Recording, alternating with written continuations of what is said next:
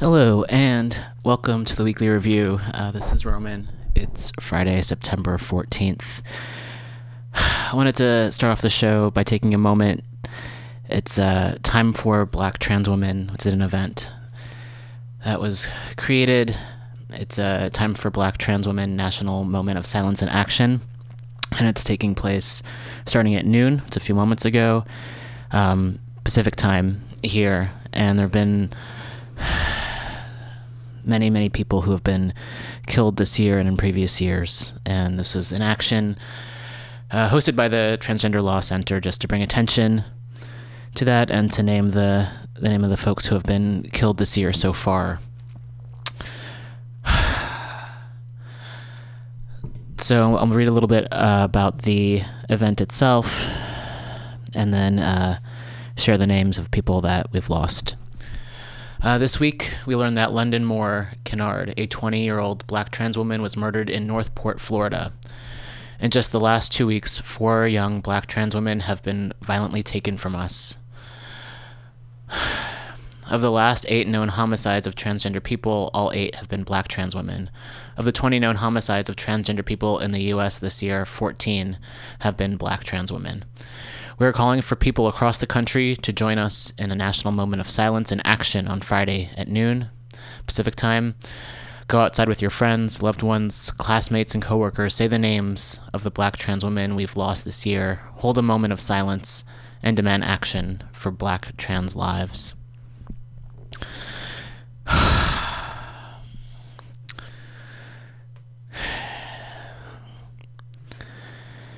So I'm going to read names of some of the folks that we've lost this year. The Advocate recently posted information or shared information about some of these people, and something else that happens that folks might not be aware of is that oftentimes when people are killed, the media and news outlets and the police misgender people, so it's adding insult to injury. And so it's really crucial that loved ones, people who are actually connected to the people who have been lost, are contacted and are allowed to tell the story instead of, again, folks who don't know, folks who are transphobic or homophobic, not knowing and dead naming people and misgendering them.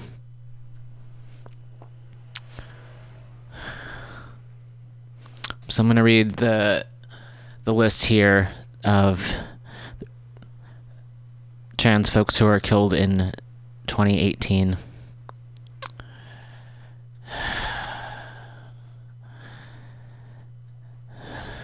Krista Lee Steele Nudslian, Vicky Gutierrez, Zakaria Fry, Celine Walker, Tanya Harvey, Felicia Mitchell, Amia Tyree Berryman, Sasha Wall, Carla Patricia Flores Pavon,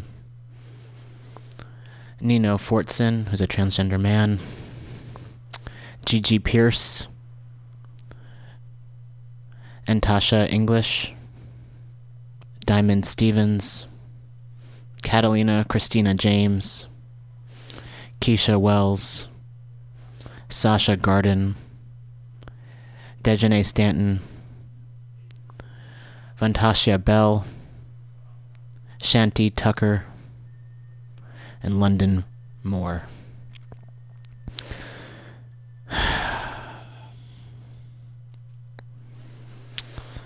So I'll take another moment of silence and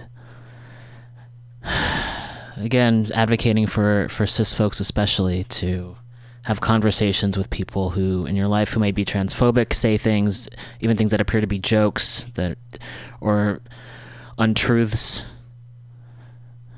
and it goes beyond transphobia, and it's misogyny, and it's white supremacy when we see the folks who have been killed.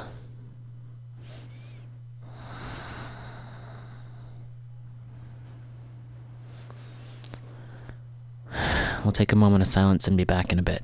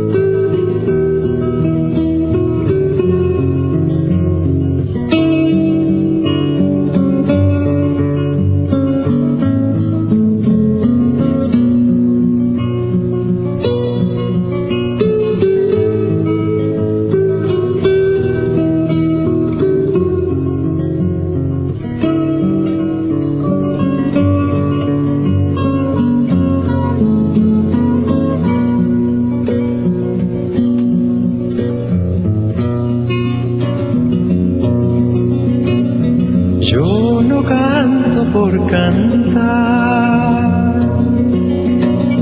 ni por tener buena voz. Canto porque la guitarra tiene sentido y razón, tiene corazón de tierra y alas de palomita. Es como el agua bendita, santigua gloria silencias.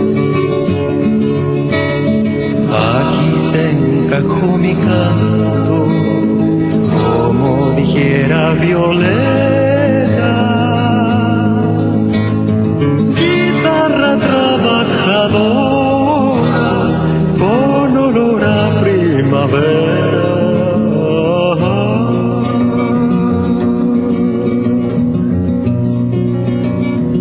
Que no es guitarra de rico, ni cosa que se parezca. Mi canto es de los andarios para alcanzar las estrellas. Que el canto tiene sentido cuando palpiten las venas del que morirá cantando las verdades verdaderas. No las lisonjas fugaces ni las famas extranjeras, sino el canto de una lonja hasta el fondo de la tierra.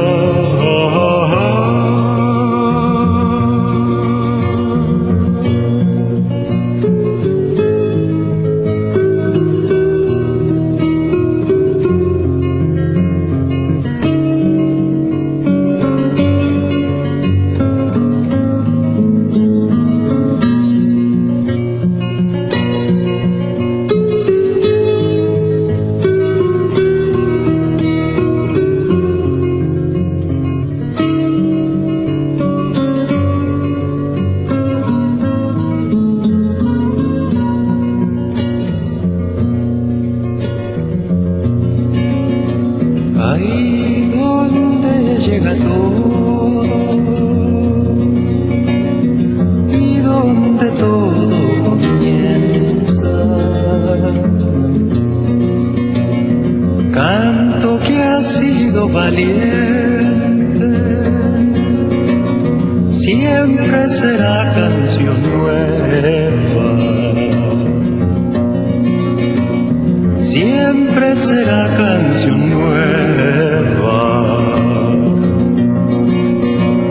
siempre será canción nueva.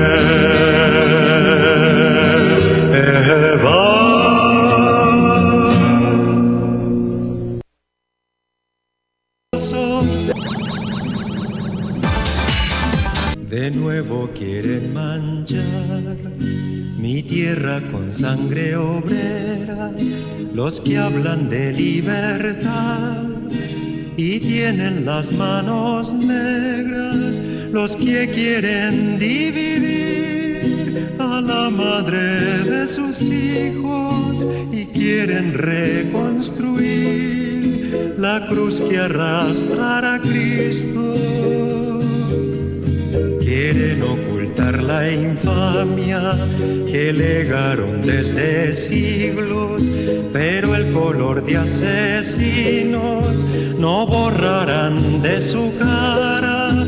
Ya fueron miles y miles los que entregaron su sangre y en caudales generosos multiplicaron los panes.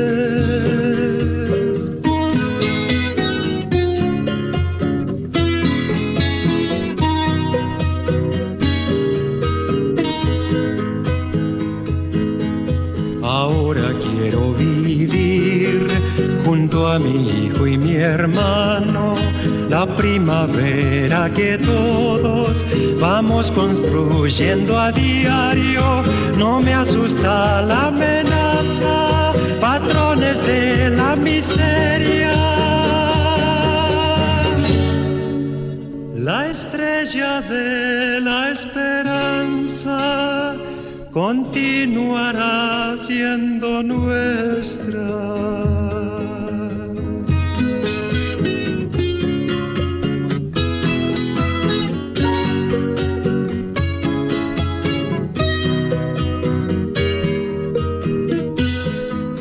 Vientos del pueblo me llaman, vientos del pueblo me llevan, me esparcen el corazón y me aventan la garganta, así cantar al poeta, mientras el alma me suene por los caminos del pueblo, desde ahora y para siempre.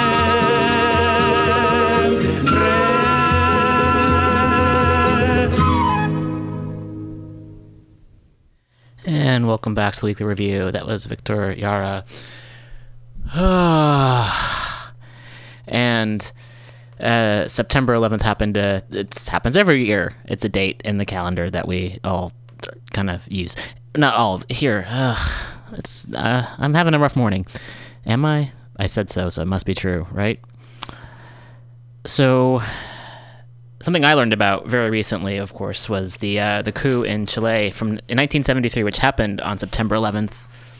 And that was they had democratically elected a Marxist leader, and the powers that be, the CIA included, did not want that to happen. They were, I believe, looking to make sure folks had access to the land and access to copper as well as other goods that were in Chile, and folks who profit off of those things were not that into it. There was issues with the military, etc. That's a very super abridged version, and I'm going to play some more. I'm going to play some audio clips that delve more into this. But this is something that I never really learned until the last few years, and I'm still learning a lot of things that were not taught here in history class. And every now and then, which is more often than I would like, I get into a conversation, almost arguments with people who say, oh, socialism can't work and it doesn't work. What are some examples? And, it'd be great if we had more examples. However, this country, the government here and the military seems to want to invest in, squashing socialist leaders. And I also recognize that some folks tend to believe that you can't really vote, you can't really vote out capitalism. It's not something that is possible. So yeah, I do understand that point of view as well. And I think perhaps part of one of those reasons is that even if you democratically elect people, it's difficult for folks to stay in positions of power because capitalists are so greedy that they want their empire to sustain itself and will do whatever it takes to make that happen. So even if you vote someone in, there's no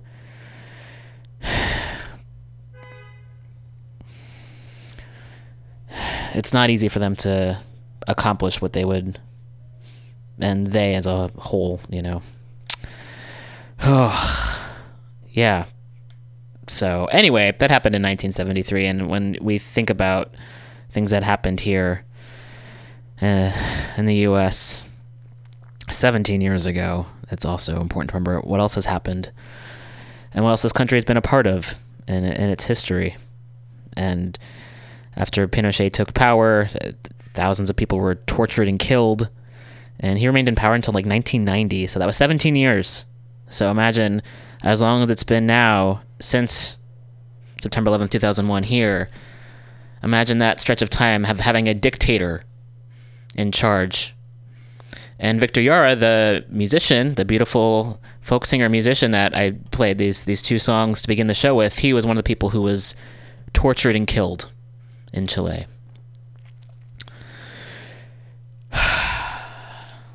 There's a story in Democracy Now! I was interested in playing that. Talked about the folks who killed him were finally brought to justice, many, many years later. And So there's an Army officer who was found liable. And this, this happened in 2016, so it's many, many years after the fact.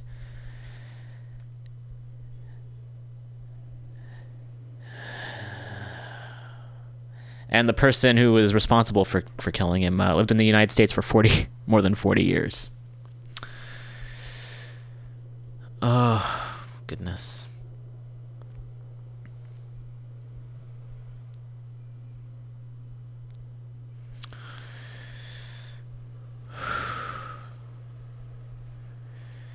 I'm gonna start off by playing an interview with Yara's widow, Joan. And Joan talks a little bit about the circumstances. And again, there's a lot to learn where we're not necessarily taught a lot about this. And there was a film that was made in 1982 called Missing that is about, there's an American journalist who was down there who was kidnapped and killed. And it's about his father who goes down to investigate what happened and the U.S. government not being very cooperative. So that's something else to, recommend that folks can check out. Goodness. Okay, so I'm going to go ahead and stop. Well, I'm not going to stop sawing. I'll probably be sawing for the next hour and 45 minutes. However, I will play this piece from Democracy Now! This is again from 2016, and this deals with the army officer, the former Chilean army officer who was found liable for the 1973 murder of Victor Jara after the U.S. backed a coup. And we'll be playing some more audio clips throughout the program, as well as updating with some more recent news as well. Thanks so much for listening, and stay tuned. And if folks would like to follow along at home, if you're listening, I imagine you are listening online, you can also check out the video here if you go to democracynow.org, and this came out in, again, 2016. Hara. This is Democracy Now!, democracynow.org, the War and Peace Report. I'm Amy Goodman with Juan Gonzalez. In Florida, a jury has found former Chilean Army officer Pedro Barrientos liable for the murder of legendary folk singer and activist Victor Jara in September 1973. In the days after dictator Augusto Pinochet seized power in a U.S.-backed coup, Victor Jara was rounded up, tortured, and shot more than 40 times. In 2013, on the 40th anniversary of Victor Jara's murder, his wife and daughters filed a civil lawsuit in U.S. court against the former military officer Pedro Barrientos, who has lived in the United States for more than 2 decades and is now a U.S. citizen. The Jara sued him under a federal civil statute known as the Torture Victims Protection Act, which allows U.S. courts to hear about human rights abuses committed abroad. Chilean prosecutors have indicted Barrientos and another officer with Jara's murder, and Chile is seeking his extradition so he can be tried on criminal murder charges. Well, in a landmark legal victory Monday, an Orlando court ruled Barrientos is liable for the killing of Victor Jara and awarded the Jara family $28 million in damages. The Guardian newspaper called the verdict, quote, one of the biggest and most significant legal human rights victories against a foreign war criminal in a U.S. courtroom, unquote. In a moment, we'll be joined by Victor Jara's daughter and widow, Joan. But first, I want to turn to our 2013 interview with Joan Jara, talking about the day Victor disappeared. We were both at home with our 2 daughters. There was somehow a coup in the air. We had been fearing that there might be a military coup. On that morning, together, Victor and I listened to Allende's last speech and heard all the radios who supported Salvador Allende falling off the air, I see, one by one, and being replaced by military marches. Victor was due to go to the Technical University, his place of work, where Allende was due to speak to announce a plebiscite at 11 o'clock. And Victor was to sing there, as he did. And he went out that morning. It was the last time I saw him. I stayed at home, heard of the bombing of the Moneda Palace, heard and saw the helicopters, machine gun firing over Allende's residence. And then began the long wait for Victor to come back home. And how long did you wait? I waited a week, not knowing really what had happened to him. I got a message from him, from somebody who'd been in the stadium with him. Wasn't sure what was really happening to him, but my fears were confirmed on the 11th of September, on the 18th of September, Chile National Day, when a young man came to my house, said, "Please, I need to talk to you. I'm a friend. I've been working in the city morgue. I'm afraid to tell you that Victor's body has been recognized because it was a well-known face. And he said, you must come with me and claim his body, otherwise they will put him in a common grave and he will disappear." So then I accompanied this young man to the city morgue. We entered by a side entrance. I saw the hundreds of bodies, literally hundreds of bodies that were piled up in what was actually the parking place, I think, of the morgue. And I had to look for Victor's body among a long line in the offices of the city morgue. Recognized him. I saw what had happened to him. I saw the bullet wounds. I saw the state of his body. And I consider myself one of the lucky ones in the sense that I had to face at that moment that what had happened to Victor, and I could give my testimony with all the force of what I felt in that moment, and not that horror, which is much worse, of never knowing what happened to your loved one, as happened to so many families, so many women who have spent these 40 years looking for their loved ones who were made to disappear. That's Victor Jara's widow, Joan Jara, speaking in 2013 on Democracy Now! She joins us live now from Orlando, Florida, along with Victor Jara's daughter, Manuela Bunster. And in San Francisco, we're joined by Dixon Osborne, Executive Director of the Center for Justice and Accountability, the law firm that represented the Jara family. Joan, let's begin with you. Your reaction on Monday to the court decision. Thank you. Well, it was almost incredible. Joan, if you could respond to the decision in the court on Monday. Yes. Well, I can only say it was with happiness, incredulity, casi, but we've lived with all these years with gradually losing more and more the hope of justice for Victor. It was wonderful here in the United States, in an American court, to find this unanimous verdict. And Manuela Bunster, your reaction after so many years of finding some measure, or not full measure, but some measure of recognition and justice for what happened to your father? Well, as Joan says, I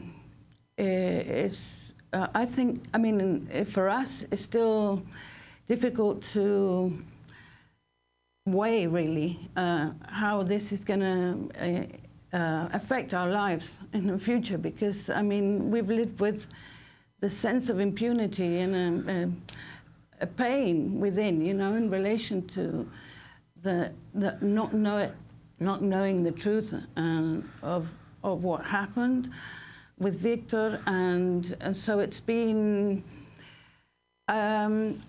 we're still, I mean, we're happy but calm, because also, I mean, there's a lot to do still, you know, in relation to justice for Victor and for other victims of the stadium. But, you know, we received it, we're very grateful, really. Joan Jara, how did you learn that it was Barrientos who was responsible for your husband, for Victor Jara's murder, right in the midst of the coup of September 11th, 1973 in Chile? Yes, well, it has been only gradually. And during this trial, I learnt many things about what happened in the stadium, and that in itself is a wonderful progress to justice in Chile, because other people will be able to find a certain amount of justice for their loved ones who were killed there. But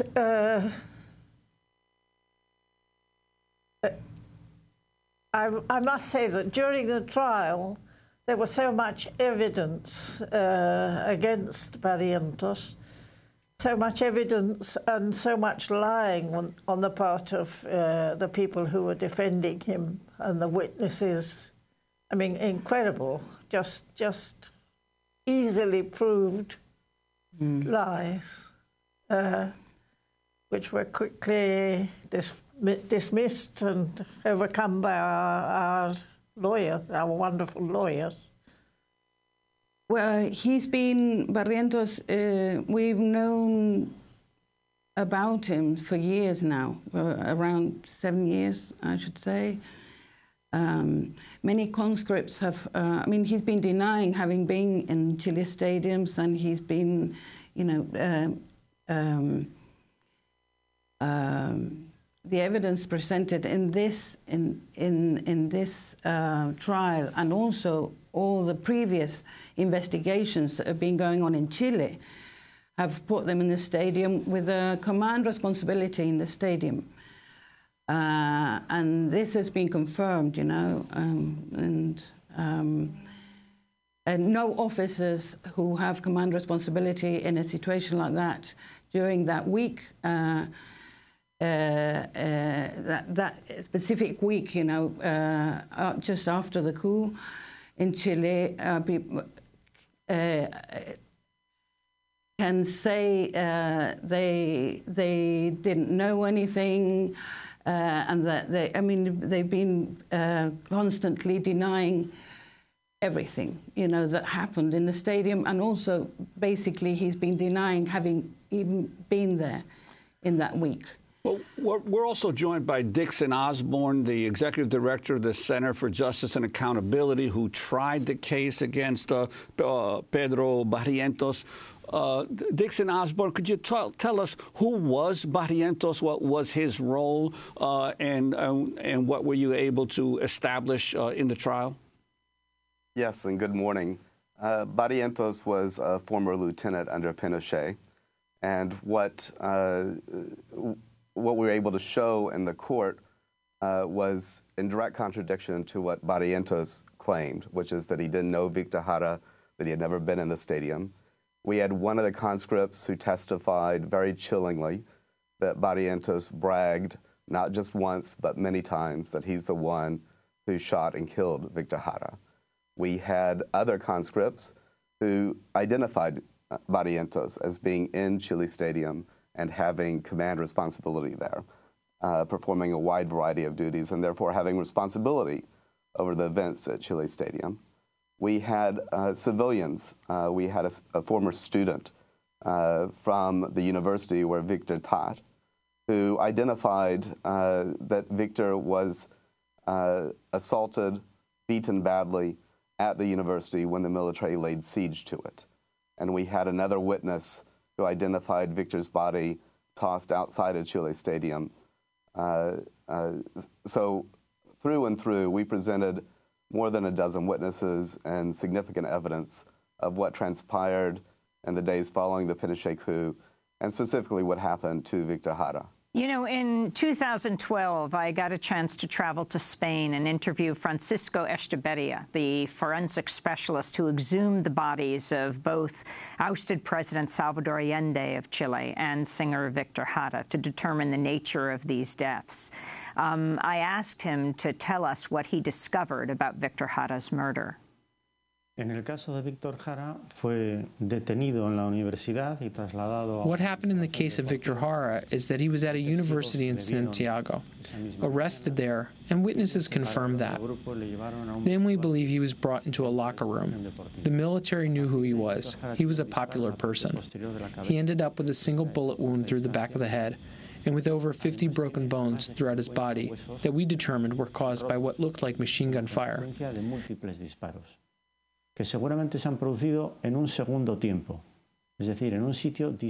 After he died, they fired many shots at him, and then dragged the body out into the streets where people would find it, and think perhaps that it had been a gunfight between the authorities and others. What happened to Victor Jara is similar to what happened to other people who disappeared in that period of time. The bodies were found on the streets and brought into the morgue where they were identified. This was very common at the early stages of the dictatorship. Later, probably due to their international political reputation, the disappeared were still being killed, but the bodies were hidden in mass graves, mines, throwing them into the sea, and other places. That was Francisco Echeverria, the forensic specialist who exhumed the bodies of both Salvador Allende, the president who died in the palace September 11, 1973, and Victor Jara. Dixon Osborne, can you talk about how significant this case is in Florida and what will happen to Barrientos? It's a very significant case. This is the first time that the Jara families had their day in court, and for a court, a jury of 6 individuals was able to find somebody liable and responsible for the torture and murder of Victor Jara. I think this is not only significant for the family, as they have said, but for so many victims and survivors who are continuing to look for truth and justice in what happened under the Pinochet coup. What happens next for Barrientos? No, this was a civil lawsuit. It's not a criminal lawsuit. What the jury found is that he was liable, and they awarded damages. The next step will be to enforce that judgment to the extent that we can.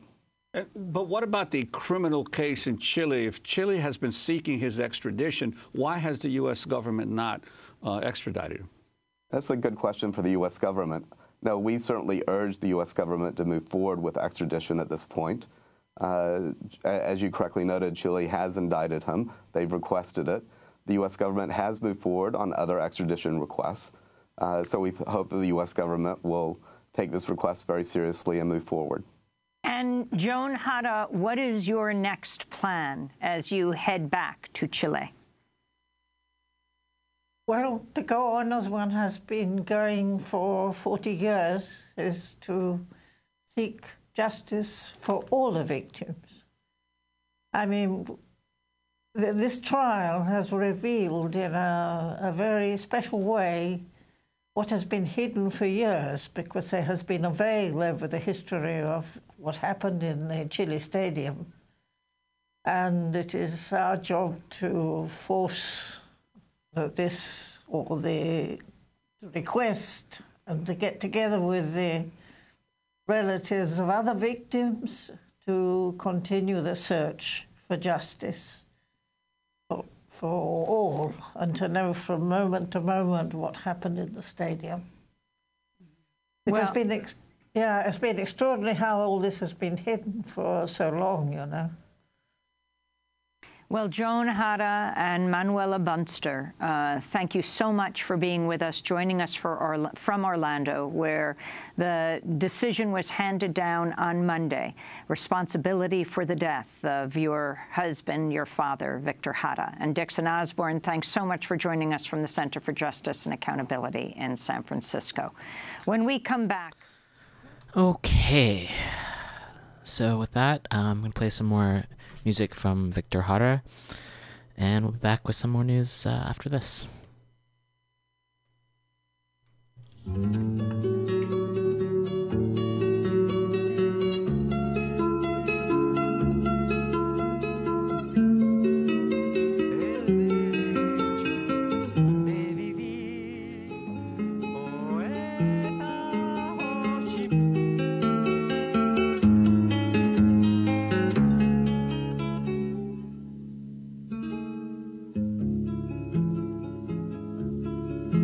En mi pago hay un árbol que del olvido se llama, donde van a consolarse, Vidalita, los moribundos del alma.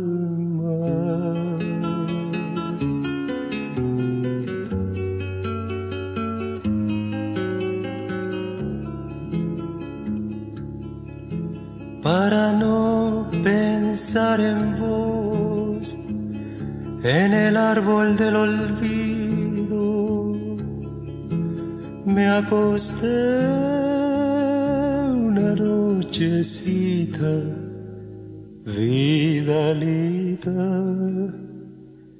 y me quedé bien dormido.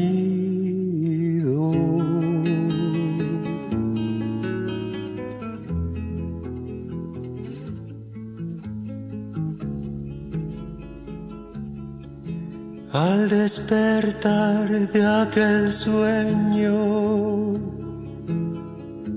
pensaba en vos otra vez, pues me olvidé de olvidarte, Vidalita,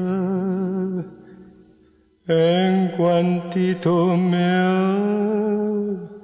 acosté.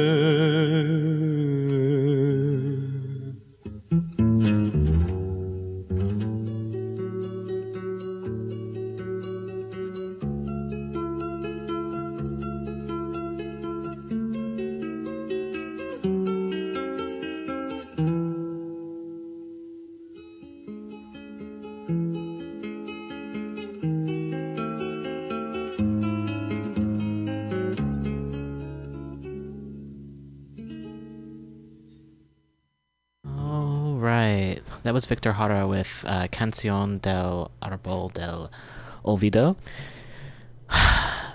We take calls here at Weekly Review. If you have anything you'd like to share with us, please do give us a call. We're at 415-550-0511. Thanks again so much for listening and supporting independent media, radio, what this is. If you're interested in listening to previous podcasts, we have the archive up going back to 2015. So not all the way back, but going back to 2015 at least. If you'd like to check that out, go to MutinyRadio.fm. There's also so many other shows here on the station every day of the week. There's comedy, music, spoken word, lots of different programs. And if you yourself are interested in doing a program here, please check out MutinyRadio.fm and get in contact with Pam, who's the station director, and just involves getting trained here on the equipment here in the studio. You pay monthly dues, and then you get a show of your own 2 hours a week to do whatever you'd like, which is pretty cool and certainly hard to come by. So grateful for this space. And also, if you're interested in doing a show here, we also do space rentals. So Saturday nights are open, as well as many other nights of the week. So please do check us out. Also, I believe on Wednesday nights, there's also like an AA meeting. So that's something else that is, and it's of course not broadcast. I should say that. It's not broadcast on the air. It's just a space is used for folks to meet, which is great. So if you're interested in affordable space in San Francisco, please do check us out. Also wanting to acknowledge that we're on Ohlone land, and grateful to be here and recognizing the land that we're on. Oh, the more I learn about history, the more depressing it is, and seeing how often folks have just keep on the repetition of violence, and it's seriously disturbing. That doesn't make for a very happy radio program. However, I'd rather be depressing and truthful than happy and not. That's kind of where I'm at. Maybe you're that way as well. And we do find positive things, and I'll get to some positive stories. How about right now? I've got some other historical things to get to, seeing that I'm like, oh, I didn't know that happened. That's depressing. Oh, oof.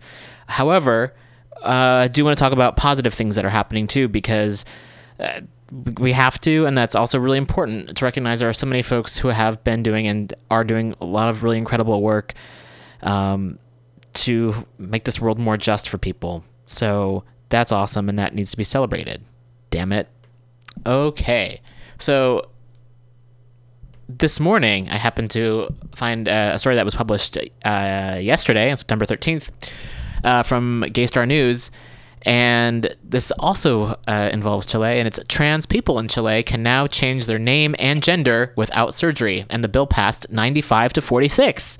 That's pretty great. That's super fucking awesome. So congratulations to folks there. And this article is written by James Bessenville.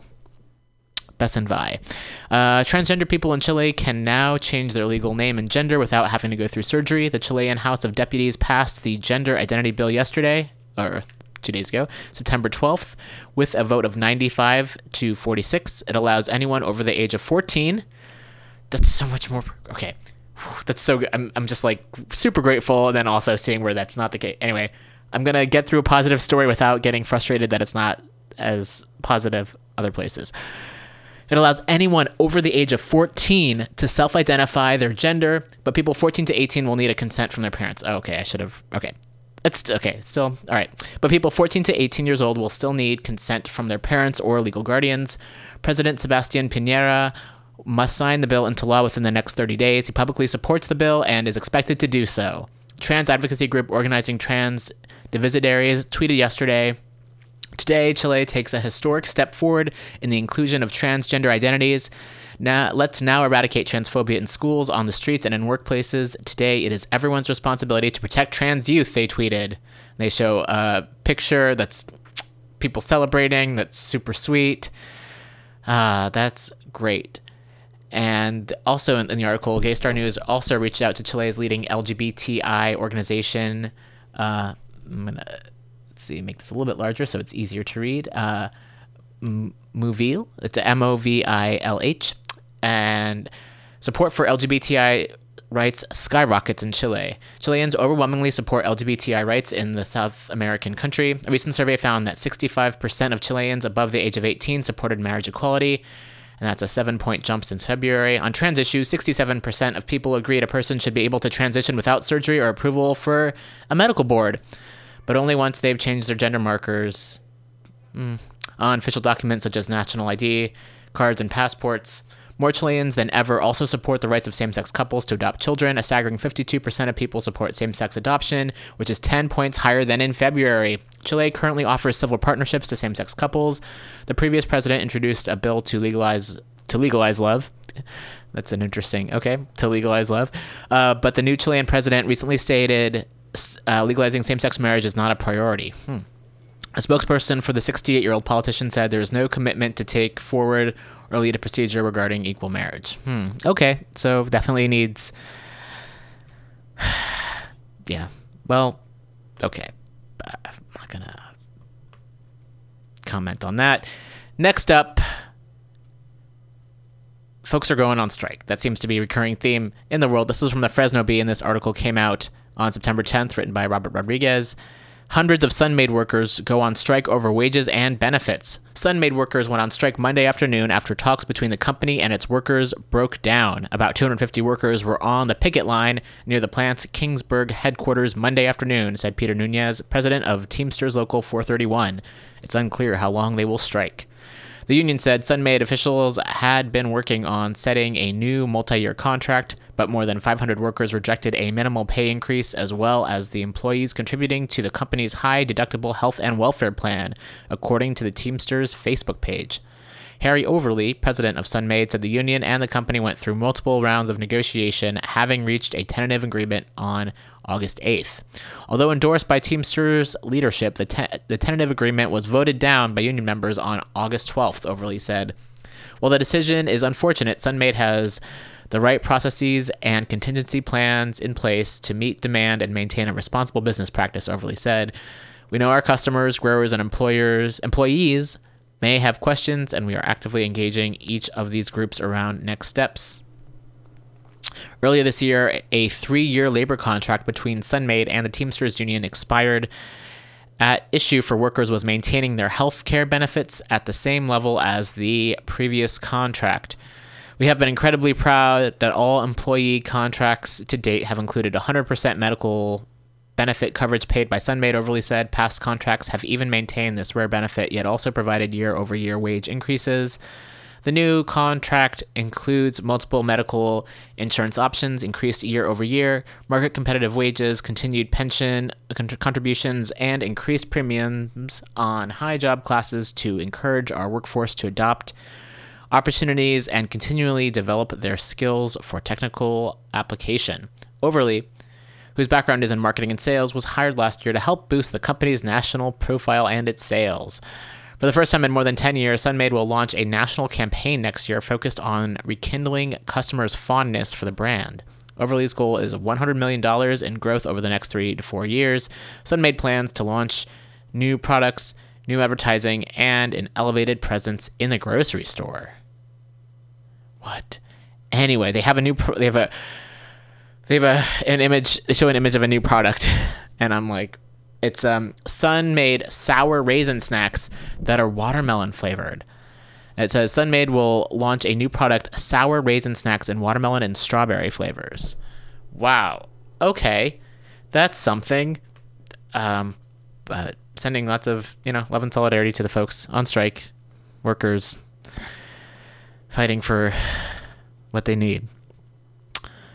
Positive story number 3, I guess. It depends what we all consider. Well, anyway, next story.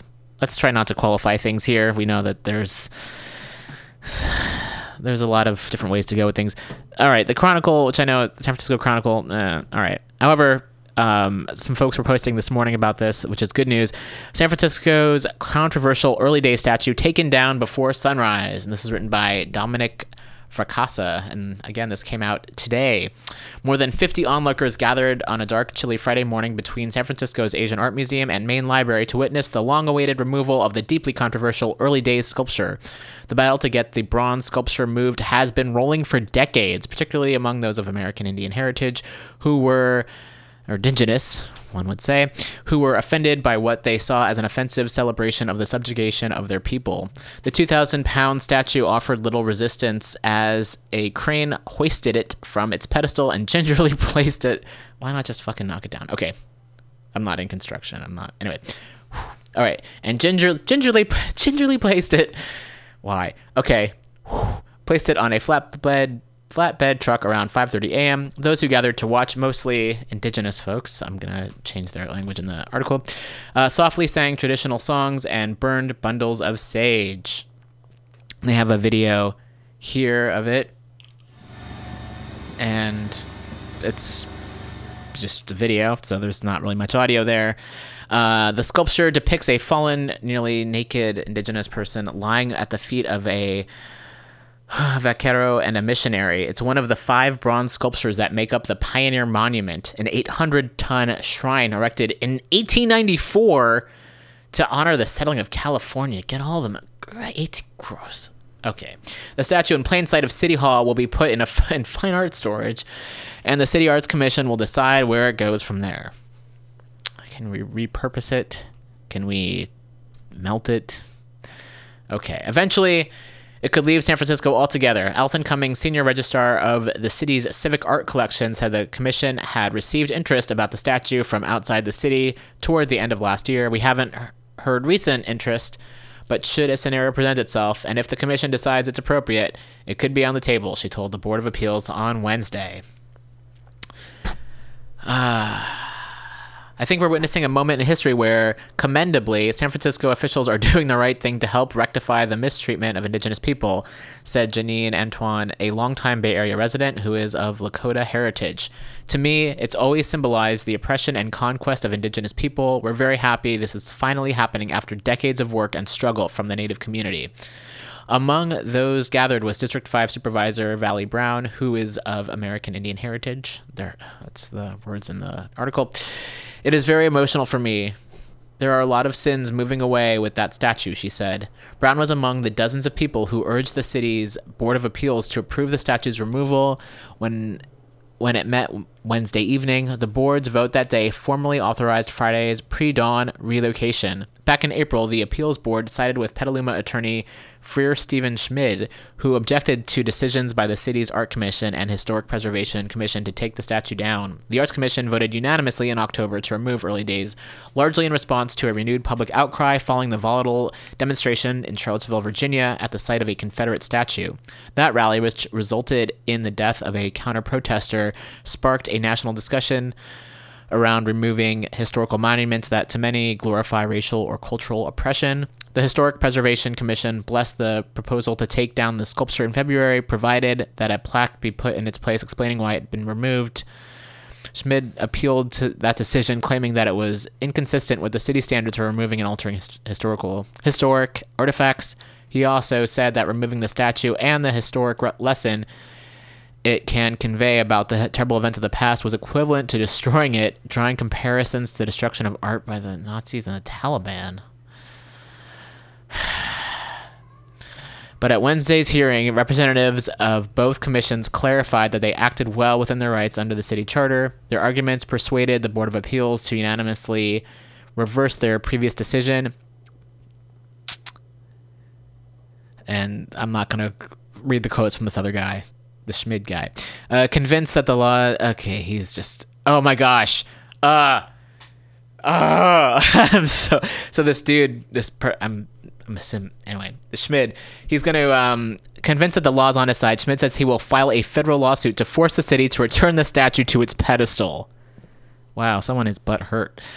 The city broke the law, so they're going to pay to have it reinstalled, he said. Wow, can you imagine being that fucking upset about, like, a racist fucking statue and, like, needing it? I can't. Okay. Oh, good lord. And so, okay, we feel pretty confident about our legal standing, said Tom DeCaney, Director of Cultural Affairs within the Arts Commission. We've worked very closely with the city attorney every step of the way to make sure we have all legal authorities to remove, and we feel pretty good about it. After the truck carrying the statue rolled away, the onlookers gathered in a large circle where Didi Ybarra, an Ohlone tribal leader who advocated for the statue's removal, led a crowd in a traditional chant and prayer for empathy and understanding. The mood was celebratory, yet solemn. Many of the onlookers embraced one another, wiping tears from the corners of their eyes. This is what happens when people stand strong and they don't back down, Ybarra said. Anything is possible. Our day is here. Our time has come. Wow.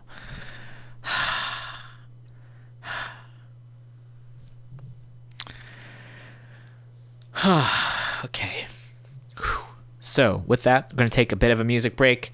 We're going to listen to more Victor Jara, and this is from August of 1973. And a lot of Victor's songs can be found on YouTube as well if you'd like to listen, and I believe you can find links to purchase his work as well.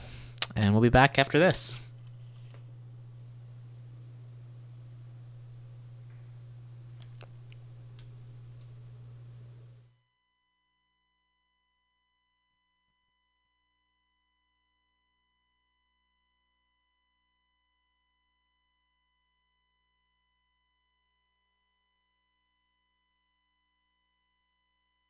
And it's coming up any moment now, so please do stay tuned.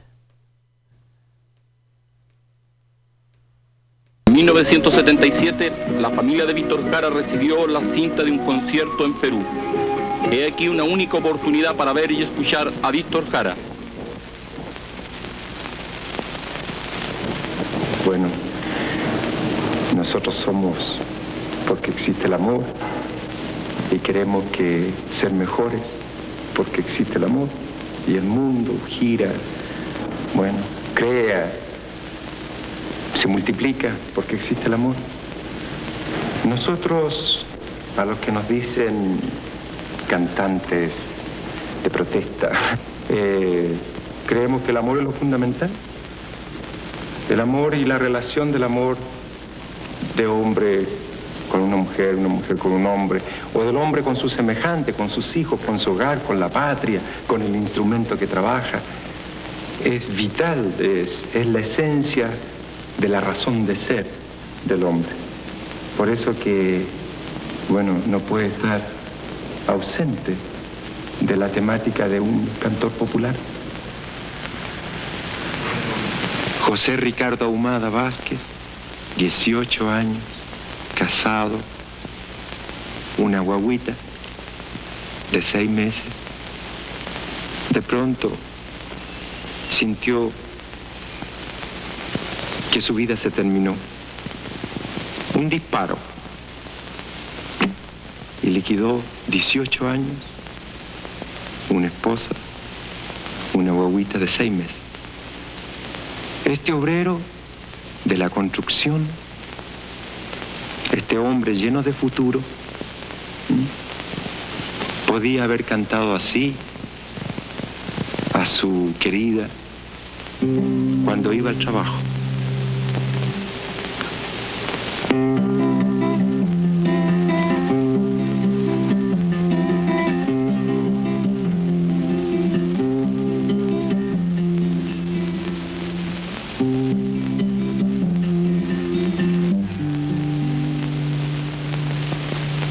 Cuando voy al trabajo, pienso en ti. Por las calles del barrio, pienso en ti. Cuando miro los rostros tras el vidrio empañado, sin saber quiénes son, dónde va. Pienso en ti, mi vida pienso en ti. En ti, saber de mi recuerdo y del porvenir, de las horas amargas y la dicha de poder vivir, laborando el comienzo de una historia sin saber el fin. Cuando llego a la casa, estás ahí y amarramos los sueños.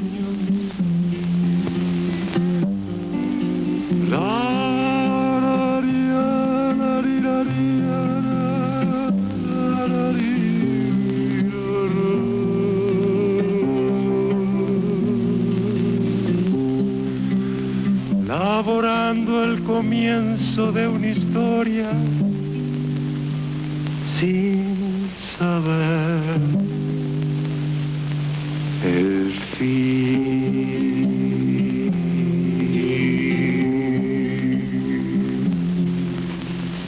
Ahora quisiera hablarles a ustedes y cantarles, por supuesto, también canciones de bandidos. Este bandido fue un hombre que incluso pasó 40 días y 40 noches enterrado hasta la cintura en el agua, en un túnel subterráneo, para que no lo pillaran. Logró salvar con vida, porque era un bandido que atraía mucho a los demás. Logró salvar con vida y posteriormente ya en la superficie, bajo el sol asiático, oriental, luminoso y brumoso también de Vietnam, Ho Chi Minh logró la unidad de su país y conquistar una patria libre. A ese bandido, a Ho Chi Minh, a la libertad de Vietnam, fin alcanzada esta canción.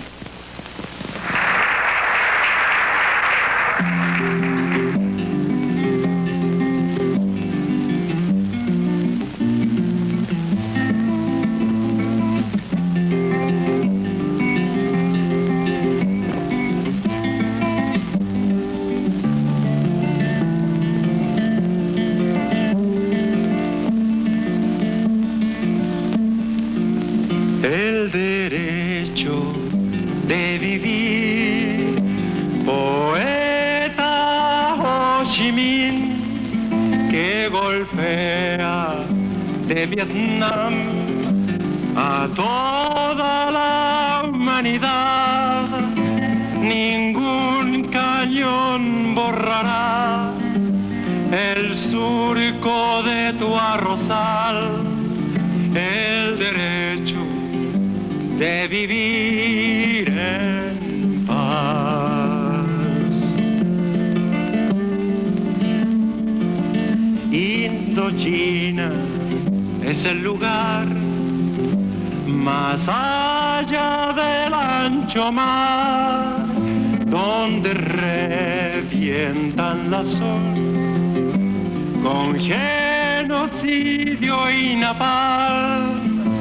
La luna es una explosión que funde todo el clamor, el derecho de vivir en paz. Canto universal, cadena que hará triunfar el derecho de vivir en paz.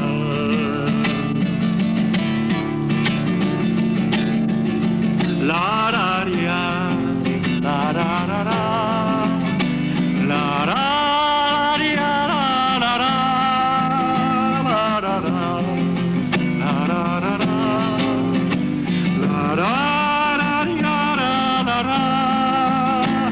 Es el canto universal, cadena que hará triunfar el derecho de vivir en paz, el derecho de vivir en paz.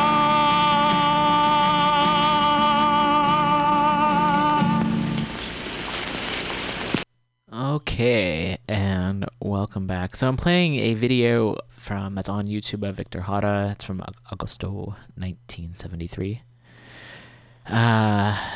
And it's a concert, and folks can check out more of that. I'll also be playing it throughout. It's a complete concert. I'll be playing some more of that. It's in from Peru, and I'll be playing more throughout the show. But getting back to some news. Thanks again, everyone, for listening. And if you appreciate this program and would like to donate, if you're able, would greatly appreciate it. There's a Patreon up at patreon.com/weeklyrev. Anywhere from $1 a month onwards would be greatly appreciated. The first $100 that we can raise will go directly to paying the fees to rent the space here and use the equipment. I've been doing this now since late 2013, and I feel it's super important to provide history of what's actually happened, as well as current events from a place that talks about from people's perspective, from workers' perspectives, from perspectives that are not often either heard or believed in by corporate media, and as well as playing music by incredible artists. And when I'm able to, appreciate having folks in here as often as I am able to, community organizers, activists, artists. And if you're someone who identifies as one of those things, and or if not more, and would like to be on the show, please do get in touch. That's another way, through word of mouth, we find folks to be on the show. I recognize it's not always easy on a weekday afternoon for folks to come in. If you're able to call in, that's also an option. And really, the shows are better the more folks we have in here. The more voices, the more points of view we have, the better. So encouraging folks, if you're able to, get in contact. Our number here is 415-550-0511, or on Evil Facebook, so feel free to drop a line there. There's also a Facebook page where I post a lot of news articles, and that's facebook.com/weeklyrev. I don't have a chance to go through all of them on the program. However, it's one way, until Facebook censors all the news sources, to at least share a little bit of what's going on. I appreciate sharing the historical context so we understand why we're at where we're at right now. Again, as well as talking about other things that are happening that you might not hear about in mainstream newspapers or other news outlets, or ones that want to victim blame, such as the man who was murdered in his own apartment by a Dallas police officer recently, and Fox News has to go around and start victim blaming and looking for a reason that this person was killed, even though it was a police officer who's been photographed with people giving white power symbols and and also was anyway, it's fucking ridiculous. And police end up killing over 1,000 people in the United States every year.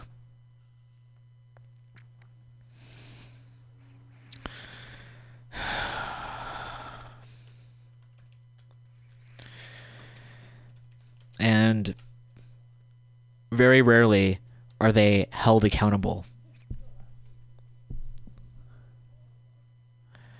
And Botham Jean is the name of the person who was killed. So wanting to also share his name out there.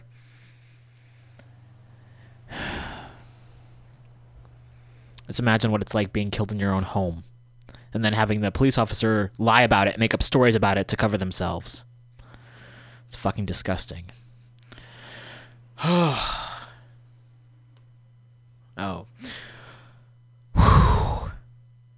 Moving onwards, although it's all connected because we're often talking about state violence here. It's a history of this country, and it's a recurring theme as state violence. So on August 21st, it was the national, and also actually extended up into Canada as well, the prison strike.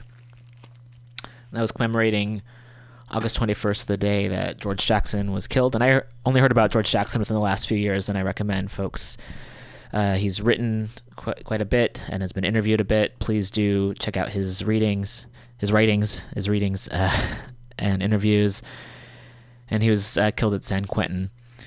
And so initially the prison strike was going to go from August 21st to September 9th. However, it's kind of ongoing, and it's really bringing attention to the conditions that a lot of folks who are incarcerated live with. And perhaps if there's time later on in the program, we'll also talk about how, thankfully, there was some pressure put upon prison officials on the East Coast. There's a hurricane happening, and many of the prison officials were like, oh, we're not going to take care of people who are incarcerated. And there's a lot of outcry, and folks, I believe it's in...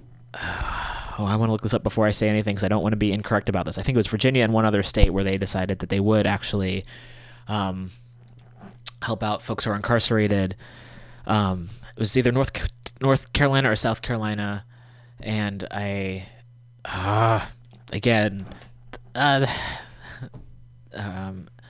so I think it wasn't going to be in South Carolina.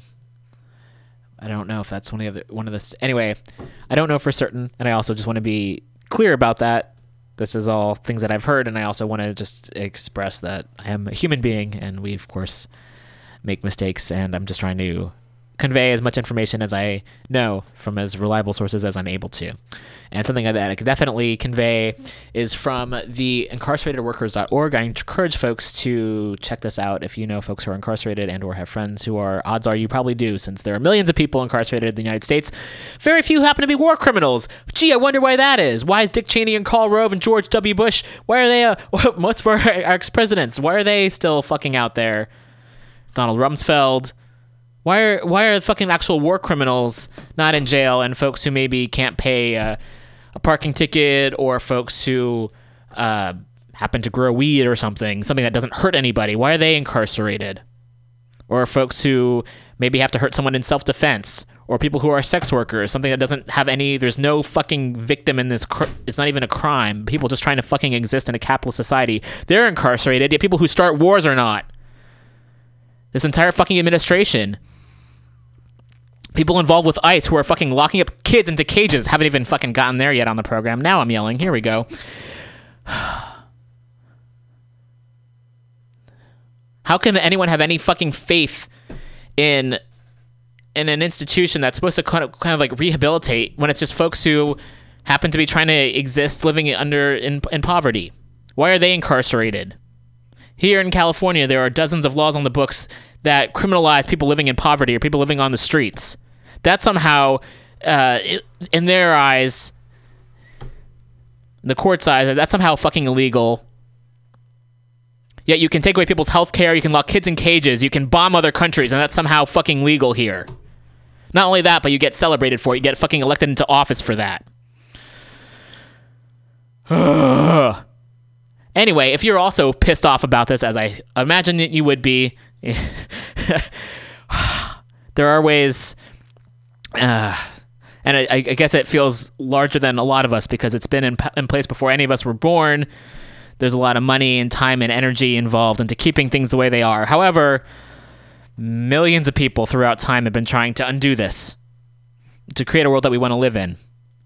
And it's really fucking hard when it's so many folks, myself included, or sometimes it's just trying to stay afloat, trying to keep if we're able to keep a roof over our heads if we can, trying to find housing if we don't, trying to have food, trying to take care of each other and ourselves. It's really fucking difficult, and they don't make it easy, and that's with a purpose. If we had more time and energy, there'd be those prisons would be burnt down by now, for sure. But we're under so much fucking pressure and stress to stay alive, to keep ourselves alive, that it's really hard to show up for others as much as we would like. I think that's a fair statement. That's not to say that things aren't happening, and there's a lot of, and with this, what I'm going to read now is hopeful in that there's a lot of folks taking action. And if you would like to take action, there are a lot of ways to do so. Did I just say that? Am I repeating myself? Maybe. One way, you can become something that I've really enjoyed over the years as a pen pal. You can also send books to folks who are incarcerated. And Bloomington, Indiana, which I know is just a random place, randomly happened to be there years ago, and there's a organization called Pages to Prisoners. I think there's many other similar organizations around the country where folks who are incarcerated can write in for books they would like to read, and you can send books to them. And unfortunately, a lot of jails or prisons have certain limitations as to kind of literature you can send. And Unicorn Riot, I think a while ago, did a really awesome video. They did there's an exhibition somewhere about banned books from prisons, and like certain books that are not allowed in, which are of course sometimes really fucking awesome educational books. It's okay.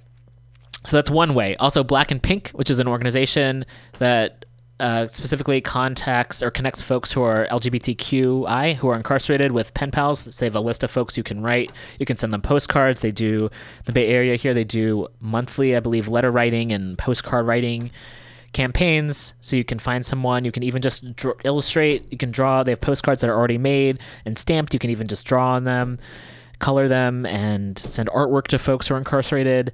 And really just making contact. Also, one of my favorite things to do is having conversations with people. Is it really my favorite thing? No, because I'm an introvert. However, if you're able to bring it up in conversation with folks who might not be aware of what's happening, because a lot of this it's repressed for a certain reason. And the stories that we have in the mainstream media, it's oftentimes backwards, again, victim blaming. And by locking people up doesn't really solve any of society's issues. Because if that were the case, things would feel a lot better. And I know most folks I know are feeling pretty stressed out right now, and not necessarily safer. So yeah, having conversations with people who might not know. Be like, hey, did you know that America's leading in the number of people who are incarcerated? That's pretty fucked up. That's a horrible use of resources, and it's cruel for people and their families. That's fucked up. People end up worse after being inside, and then also dealing with the racism in terms of who is prosecuted against and who the time people have to serve. It's ridiculous and unjust completely.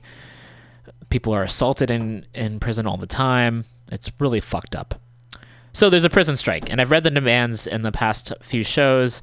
Maybe I'll read them again this time. It's very much for folks being treated fairly with, having access to rehabilitation is one thing. And also sometimes they charge people to contact others. I'll read them right now. List of demands. I'll keep on reading them. These are the national demands of the people. That's the one thing I changed. I changed people to get the gender out of the conversation here. People in federal immigration and state prisons. 1, immediate improvements to the conditions of prisons and prison policies that recognize the humanity of imprisoned people. 2, an immediate end to prison slavery. All persons imprisoned in any place of detention under United States jurisdiction must be paid the prevailing wage in their state or territory for their labor. 3, the Prison Litigation Reform Act must be rescinded, allowing imprisoned humans a proper channel to address grievances and violations of their rights. 4, the Truth in Sentencing Act and the Sentencing Reform Act must be rescinded so that imprisoned humans have a possibility of rehabilitation and parole. No human shall be sentenced to death by incarceration or serve any sentence without the possibility of parole. 5, an immediate end to the racial overcharging, oversentencing, and parole denials of black and brown humans. Black humans shall no longer be denied parole because the victim of the crime was white, which is a particular problem in southern states. 6, an immediate end to racist gang enhancement laws targeting black and brown humans. 7, no imprisoned human shall be denied access to rehabilitation programs at their place of detention because of their label as a violent offender. 8. State prisons must be funded specifically to offer more rehabilitation services. 9. Pell Grants must be reinstated in all U.S. states and territories. 10. The voting rights of all confined citizens serving prison sentences, pretrial detainees, and so-called ex-felons must be counted. Representation is demanded. All voices count. So again, you can find this at incarceratedworkers.org. And I'm also going to read an update that's from September 11th from the Week 4 update. Prison strike updates, Week 4, and this was posted on September 11th, 2018. Statement regarding the ongoing nationwide prison strike. And they have representatives that you can contact with their information. Again, you can find this at incarceratedworkers.org. You can follow them on Twitter, which is the Incarcerated Workers Organizing Committee, IWOC. And you can find them at IWW_IWOC on Twitter. New confirmed prison action reports, and they have the full list and details below. In Missouri, at least one prisoner on a hunger strike at Leavenworth, USP. In New York, strike activity at Coxsackie Correctional Facility, strike activity and boycotts at Eastern Correctional Facility. In Ohio, at least one block engaged in a 3-day fast on first days of the strike, and a commissary boycott at Ohio State Penitentiary, plus a work stoppage in late July in response to preemptive repression by staff. In Texas, more prisoners involved in the hunger strike at Michael Unit. Statement from the prison strike media team. September 9th has passed, but it is up to the people in each prison who are participating in boycotts, hunger strikes, work strikes, or sit-ins. Why am I talking so fast? To determine the right day and time to close out their actions. From the outset, jailhouse lawyers speak, and national organizers have endorsed local strikers to set their own end dates or strike indefinitely. With ongoing communication repression, including heightened censorship of mail, lockdowns, and constant searches and seizures of prisoner property, there is undoubtedly a great deal of information on strike activity that has not yet traveled outside. As organizers have said from the beginning of this process, there is a wall of silence around prisons in the U.S., which should itself be of great concern for the human rights of those held inside. Actions to further restrict and surveil contact with prisoners, such as Pennsylvania and Maryland's drug elimination efforts, which curtail access to reading materials under the false pretext of guard safety, would be a huge loss for the already extremely limited freedoms of U.S. prisoners. Repression against strikers by prison authorities continues to be fought with phone zaps and letter-writing campaigns. Reporting on these issues will directly prevent harm to inside organizers, particularly as coverage of the strike itself winds down. The next step for Jailhouse Lawyers Speak is the endorsement of a campaign to pressure politicians to enact legislative change. Both JLS and IWOC will be taking stock of the strike with their members over the coming weeks to consider what other future actions will be necessary to build a movement strong enough to push for the rights of incarcerated peoples. For now, the most urgent tasks for anyone following the strike are to continue to push the demands inside and out, highlight ongoing or previously unreported strike activity, and work to prevent or limit retaliation against strikers wherever possible. Incarcerated organizers never believed that their demands would be met a negotiating table during the past 3 weeks. It has been a huge success of the 2018 prison strike that the 10 points have been pushed into the national and international consciousness. The work of spreading and fighting for these demands will continue on all fronts until they are actualized, and then beyond that onto what JLS aptly calls the dismantling process.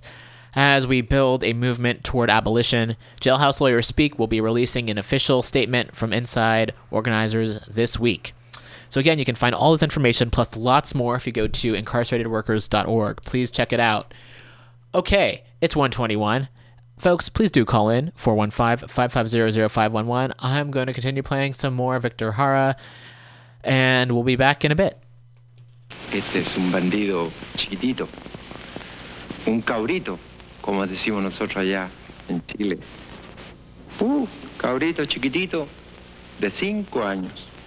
Imagínense, un bandidito, así con la cara sucia, embarradito, que juega con su pelotita de trapo, juega con los perros que andan siempre alrededor de él. Un caballo también, porque el papá trabaja con una carretela y el caballo, claro, lo deja en la casa. Como no hay mucho espacio, de pronto el caballo está ahí mirando al luchín que juega entre las patas de él.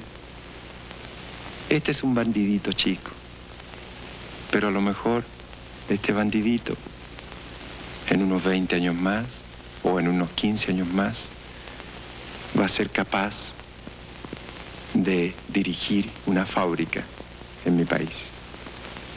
Luchín.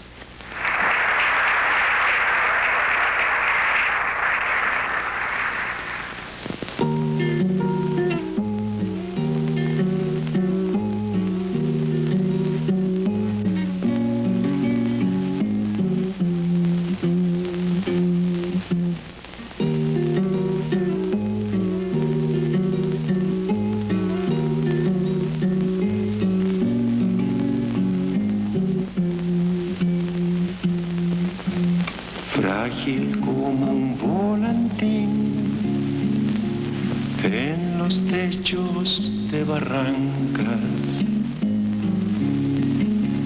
jugaba el niño Luchín con sus manitos moradas, con la pelota de trapo, con el gato y con el perro. El caballo lo miraba, en el agua de sus ojos se bañaba el verde claro, gateaba su corta edad con el potito embarrado, con la pelota de trapo, con el gato y con el perro, y el caballo lo miraba.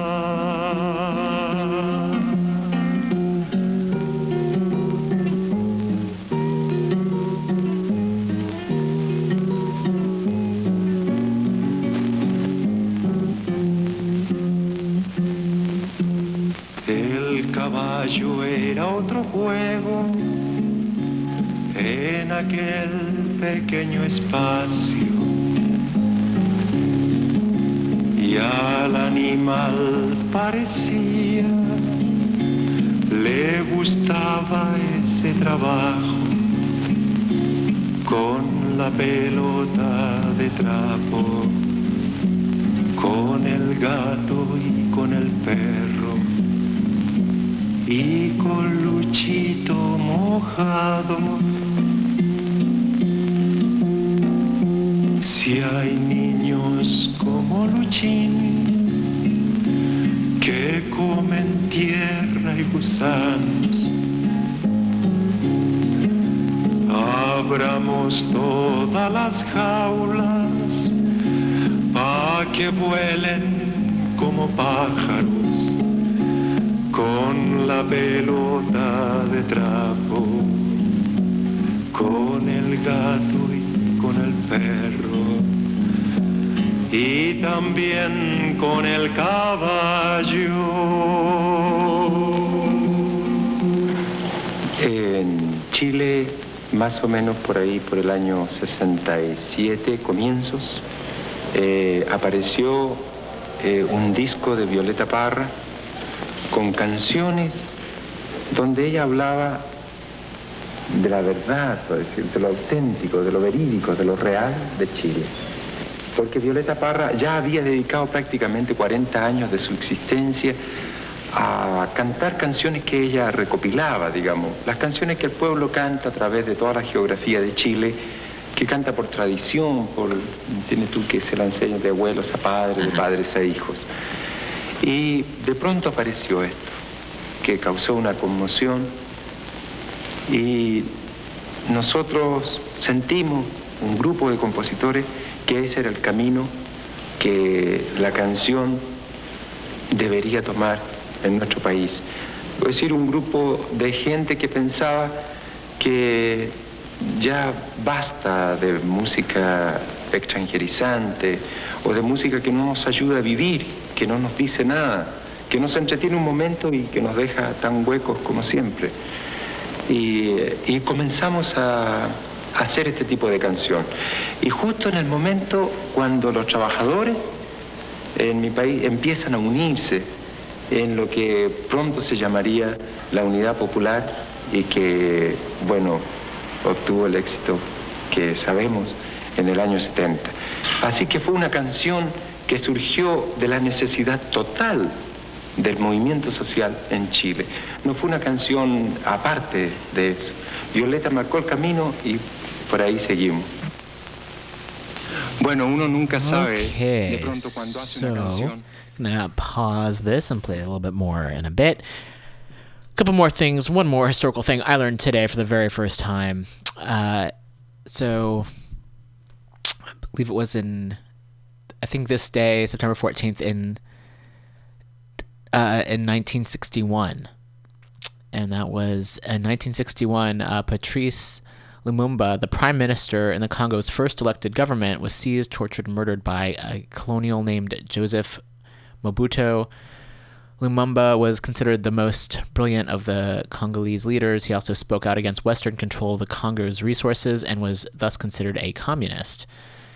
And there's a little bit more information as well I wanted to read as well, but a lot of this, I feel like the history that we get here is not only one-sided and whitewashed, but we also don't hear about, if we do hear about history or history outside the North America, it's based in Europe often, and so to hear about what has happened in Africa in terms of colonial rule especially, it's something that is not really taught here. So there's a photo of Mobumba that was, Patrice Lumumba that was shared today, so I wanted to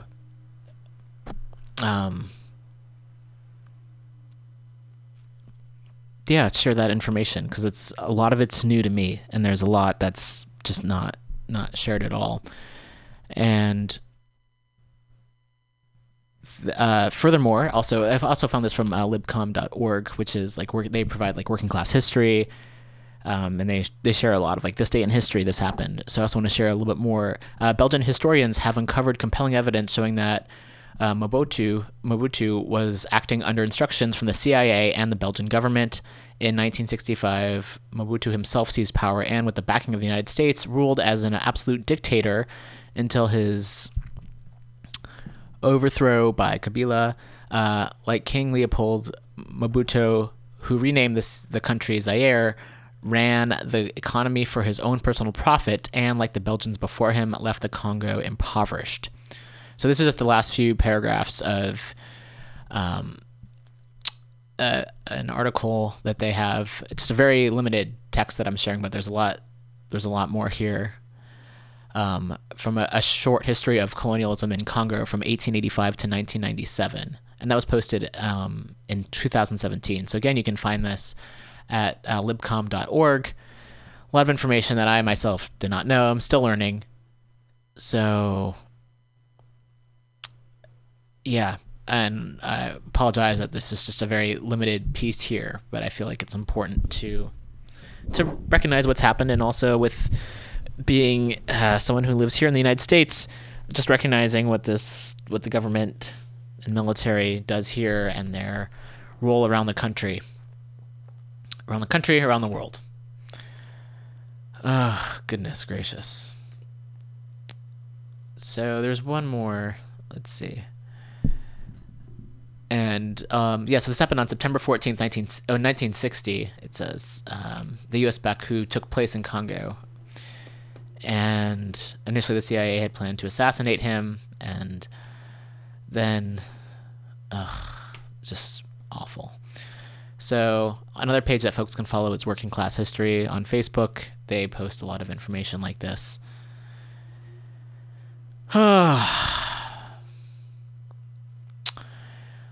Also, they've also shared that on this day, September 14th in 1970, tens of thousands of General Motors workers were on strike in the U.S. Interestingly, in this instance, management supported the union in launching an official strike in order to let militant rank-and-file workers let off steam, demoralize them, and lower their expectations. And we have a phone call, so let's take that.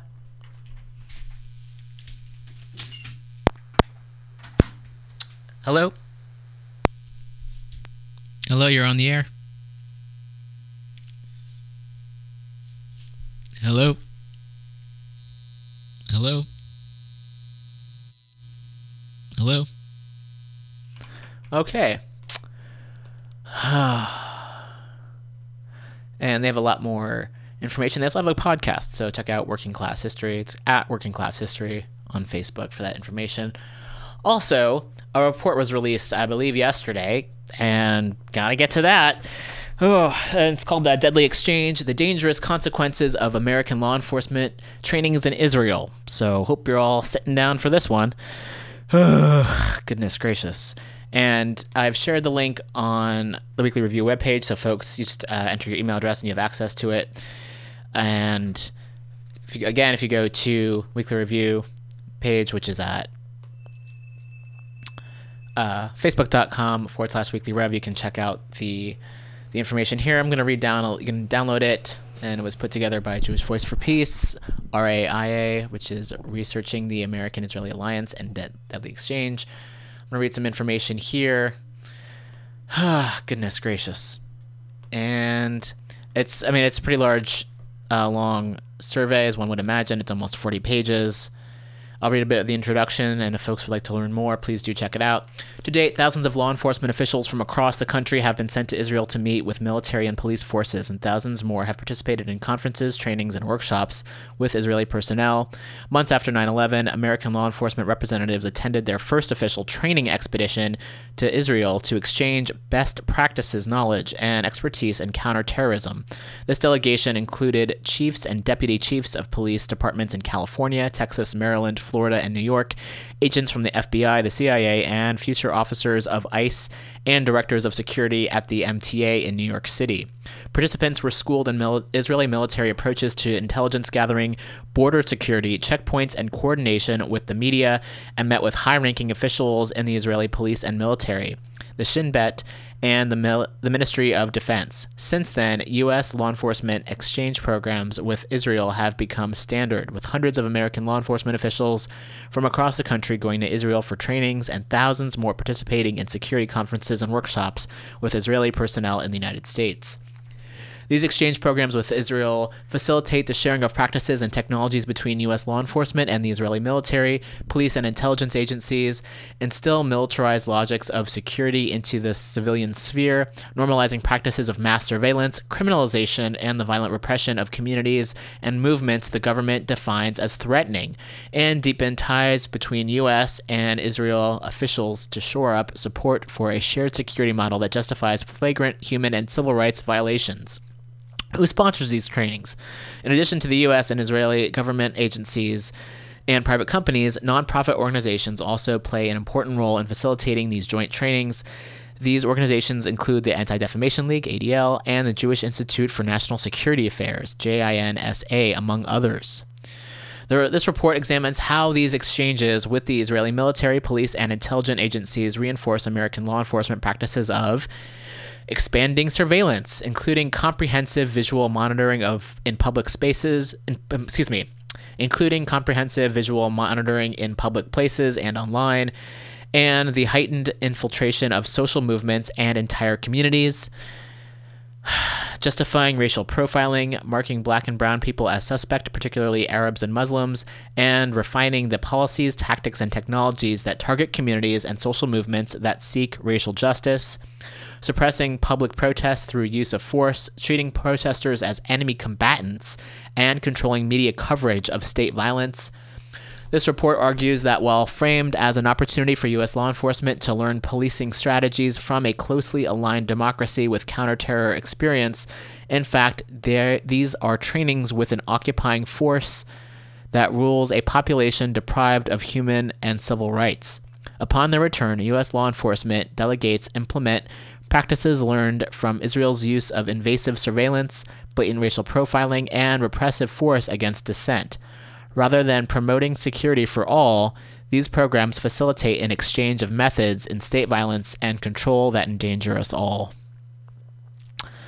Executive summary. Surveillance. Israel is regarded as a global leader in the technologies and tactics of surveillance, and the Israeli government claims its expertise has proven effective in thwarting threats to its security. But by treating entire populations as a security threat, what Israel has in fact perfected is a system of invasive monitoring of all Palestinians in all places with the goal of controlling the entire Palestinian population.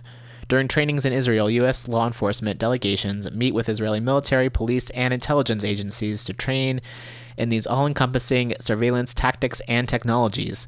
Through an elaborate military bureaucracy and diverse technologies and policies, Israel monitors, restricts, and infiltrates Palestinians' daily activities and movements in their physical and virtual spaces.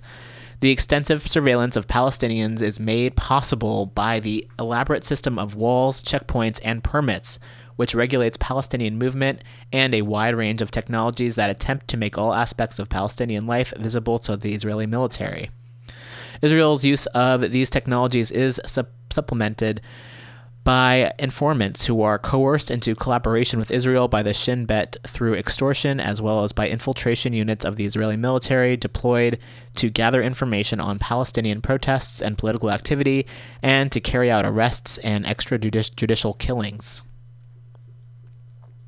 While the U.S. government has long scrutinized people of color and social movements both in the territorial United States and its wars abroad, American law enforcement trainings in Israel have contributed to expanding surveillance practices in the United States. Countering long-standing struggles of civil rights organizations and movements, these joint trainings expose U.S. law enforcement to the comprehensive monitoring and infiltration tactics and technologies in the Israeli arsenal, modeling the apparatus of a sweeping surveillance state. Oh my goodness. So the next page focuses on U.S. policy and Israeli tactics, case studies of exchanges and on surveillance, which visual monitoring and infiltration, and corporations cash in. And these exchanges create opportunities for Israeli security corporations that manufacture and market networked surveillance to obtain deals and contracts in the United States. In Baltimore, a camera network for the City Watch program is operated by the Israeli company Nice Systems. Nice Systems and Israeli company Verint also have contracts with the LAPD. Celebrate, an Israeli company specialized in technology to collect data from cell phones, has contracts with police departments and law enforcement agencies in at least 20 states. And I'm not reading all of the entire page from the case studies of exchanges on surveillance. There's also a portion on visual monitoring that folks can check out, as well as infiltration, which also brings me to the fact that I would love to have transcriptions of episodes of this show. Ideally, I would, if I had the time and energy, I would love to do it myself, and or had the funds, I would love to be able to pay someone to do it. So I'm putting that out into the universe. If you're able to donate enough to the show where we could hire someone to do it, I could hire myself to do it. I would love to be able to provide this information for folks who are hard of hearing, as well as getting translations into other languages. I think that would be fucking awesome. I'm putting that out into the universe. That's a big ask. Myself right now, I'm volunteering time to do this. However, if I could get more folks on board to help out in some way, that would be great. So putting that out there in the universe. Maybe that will happen. That'll be great. Next up, the executive summary on racial profiling. Israel is heralded as a nation that keeps its citizens safe in the face of perpetual threat, but Israel's security regime is designed to subjugate Palestinians and relies on systematic racial differentiation between Palestinians and Israeli Jews that constitutes apartheid. During trainings in Israel, U.S. law enforcement delegations meet with Israeli military, police, and intelligence agencies to train in Israeli counterterrorism, which by definition necessitates refining methods of racial profiling. The very structure of Israel's military rule over the Palestinian people and their lands is premised on a racial distinction between Jewish Israelis and Palestinians, in which religion and ethnicity are the basis for determining which legal system is applied. Israeli military rule over the occupied Palestinian territory is run as a counterinsurgency campaign, positioning Palestinians as enemy suspects and defining any opposition to the occupation as a criminal offense, usually terrorism. The Israeli military has complete authority to search, detain, and arrest any Palestinian without a warrant, and works with the military court system to prosecute and imprison Palestinians defined by Israel as threatening due to their participation in civic and political life. Within Israel, the definition of criminality is based on distinctions between Israeli and Palestinian citizens, as well as between Jewish ethnic groups. Despite their citizenship status, Palestinian citizens of Israel are subject to systematic profiling, excessive and often lethal use of force deployed with impunity, and disproportionate incarceration. Jewish Israelis of Arab and North African descent have long been viewed by the Israeli police as prone to crime and are subject to disproportionate policing and incarceration. Ethiopian citizens of Israel also report heavy police presence in their neighborhoods, harassment and arrests without cause, and the denial of due process. Throughout Israel, counterterrorism trainings for American police and security forces, direct parallels are made between the Palestinians and those who are presumed to threaten American safety, bolstering the idea of a U.S.-Israeli alliance against Muslims and Arabs. Israeli trainings in counterterrorism reinforce a highly militarized discourse that calls for institutionalized racial profiling and state violence targeting black and brown communities and social movements that seek racial justice. What American law enforcement learned from Israeli policing is an official policy of marking entire populations as suspect, a model that is in direct opposition to efforts to end the racial profiling that has been constitutive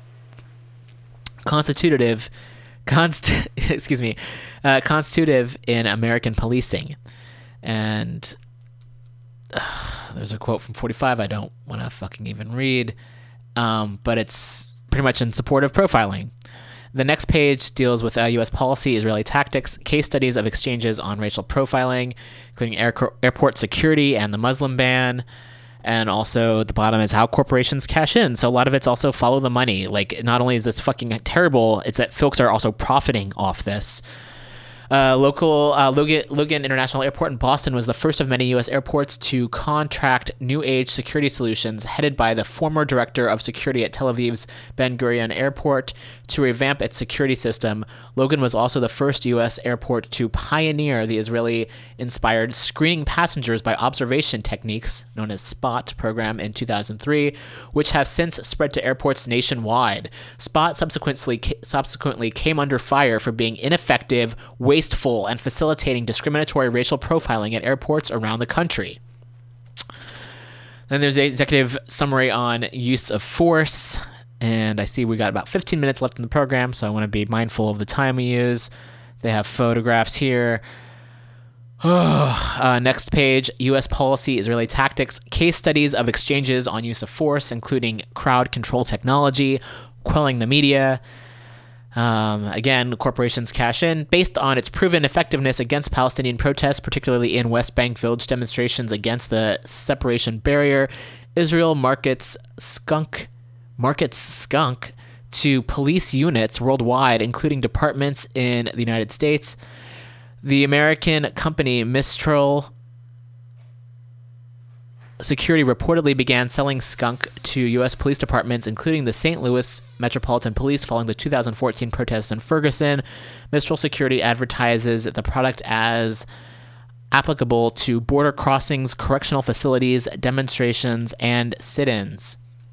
And again, I'm curious. Okay, so skunk is also, it's developed by the Israeli police and manufactured by an Israeli company called Odortech. So skunk is a foul-smelling liquid designed to cause nausea that is sprayed at high pressure onto protesters, where it lingers for days on clothing, skin, and in the air. Skunk is used by the IDF as a tool of collective punishment that is deliberately sprayed into stores, schools, houses, yards, and fruit orchards of communities whose members participate in demonstrations. And that's under the crowd control technology. And I think looking back, I would have liked to spend more time today on this report, and I'll get to as much as I can because I do want to finish up on time. Coming up next is Women's Magazine at 2 and Common Thread Collective at 3. Next up, the executive summary and conclusion. I'll read this, and then we'll end up the show. Recent encounters of black communities with the police in Ferguson and across the country have led both Palestinian and Black Lives Matter activists to draw parallels between Palestine and the United States, and inspired activist delegation visits and exchanges of means of resistance. These activists build on a rich history of solidarity between U.S. social movements and the Palestinian struggle for liberation. The movement for justice in Palestine and the United States has joined the movement for Black Lives, the movement at Standing Rock, and the movement for undocumented immigrants and against the Muslim ban to call for racial justice, human rights, and civil liberties for all. The Deadly Exchange campaign builds on this crucial work to demand that the American government and its violence in the name of security.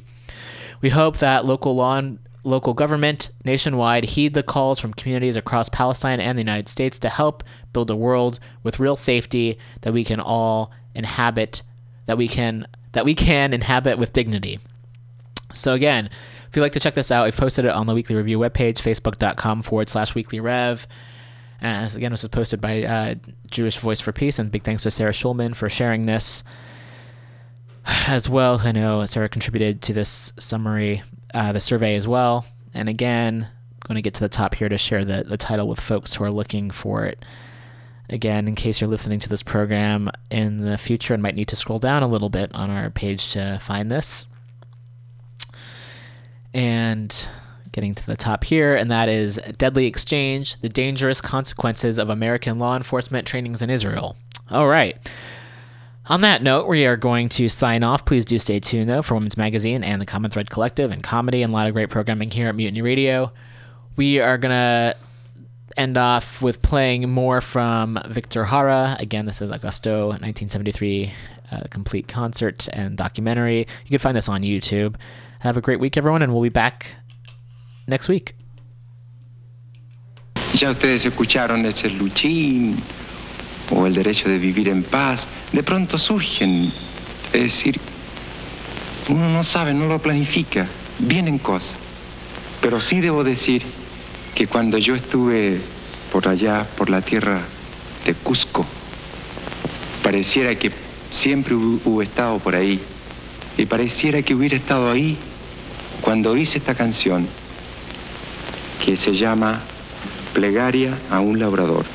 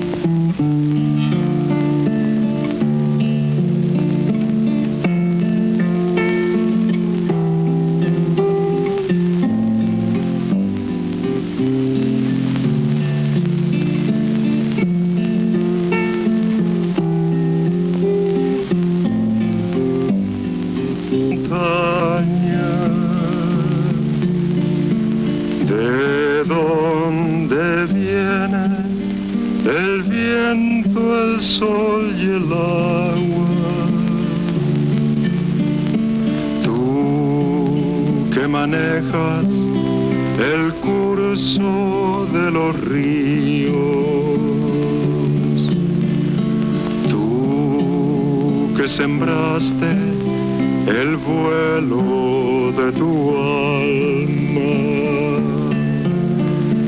Levántate y mírate las manos para crecer. Estréchala a tu hermano. Iremos unidos en la sangre. Hoy es el tiempo que puede ser mañana. Líbranos de aquel que nos domina en la miseria. Tráenos tu reino de justicia e igualdad. Sopla como el viento la flor de la quebrada, limpia como el fuego el cañón de fusil. Hágase por fin tu voluntad aquí en la tierra. Danos tu fuerza y tu valor al combatir. Sopla como el viento la flor de la quebrada, limpia como el fuego el cañón de mi fusil.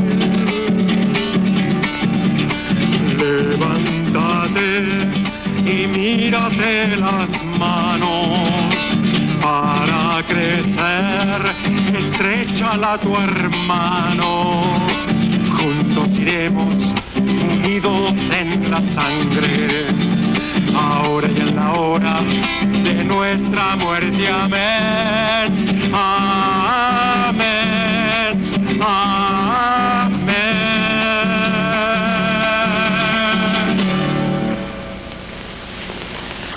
Bueno, ya cantamos algunas canciones de los que están arriba, algunas canciones de los que están abajo y algunas canciones también para los que están al medio, pero yo creo que llegó el momento de cantar una canción para aquellos que no están en ninguna parte. En Chile nosotros decimos, tomamos mucho, igual que ustedes, es que ustedes nos enseñaron, pues.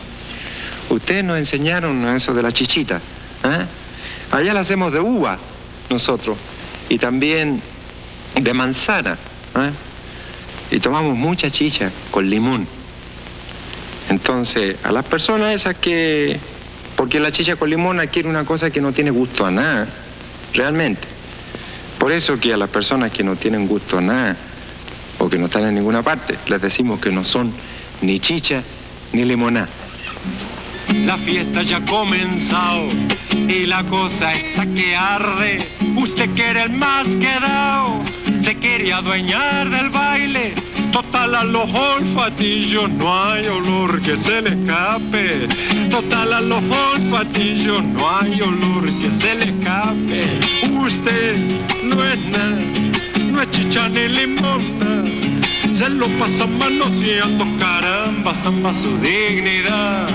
Usted no es nada, no es chicha ni limona. Se lo pasa manoseando, caramba, zamba su dignidad. ¡Puja! Por Dios, habiendo tanta cosa buena en el mundo, ¿no? Digo yo, y hay algunos que se deciden por el bolsillo nomás. Bueno, allá ellos, digo yo. Si queremos más fiestoca, primero hay que trabajar y tendremos pa' todito, abrigo, pan y amistad. Y si usted no está de acuerdo, es cuestión de usted nomás. La cosa va para adelante y no piensa recular. Usted no es nada, no es chicha ni limona. Se lo pasa manoseando, caramba, zamba su dignidad. Usted, oiga, no es nada, no es chicha ni limonada. Se lo pasa manoseando, caramba, zamba su dignidad.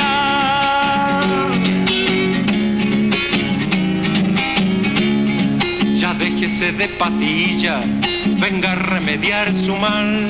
Si aquí debajito el poncho no tengo ningún puñal. Y si siguió siconeando, le vamos a expropiar las pistolas y la lengua y todo lo demás. Oh, usted no es nada, no es chicha ni limona. Se lo pasa manoseando, caramba, zamba su dignidad. Usted, oiga, no es nada, no es chicha ni limonada. Se lo pasa manoseando, caramba, zamba su dignidad. Mira, hubo un momento, ¿no es cierto?, en Europa, en Estados Unidos, cuando surge el término protesta de una juventud que traía la experiencia de la Segunda Guerra Mundial, y surge, ponte tú, Pete Seeger, Joan Baez, Bob Dylan,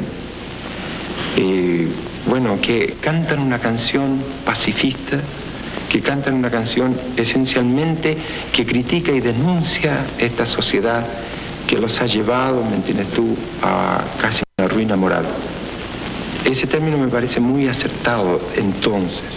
Posteriormente en Latinoamérica empieza la juventud a vibrar más con el acontecimiento social de sus propios países y empieza a rebelarse, empieza a unirse a trabajadores del campo, de la ciudad, para manifestar esta rebeldía y hacerla conjuntamente con los trabajadores una especie de protesta del sistema o protesta de lo que se puede decir concretamente de un sistema imperialista que maneja nuestra riqueza y que maneja nuestras vidas en el fondo.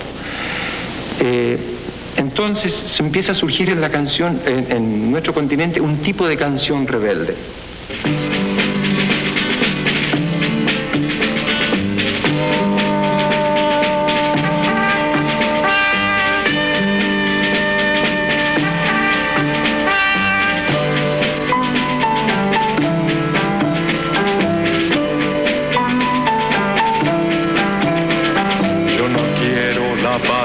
Dividida, ni por 7 cuchillos desangrada. Quiero la luz de Chile enarbolada sobre la nueva casa construida. Yo no quiero la patria dividida, ni por 7 cuchillos desangrada.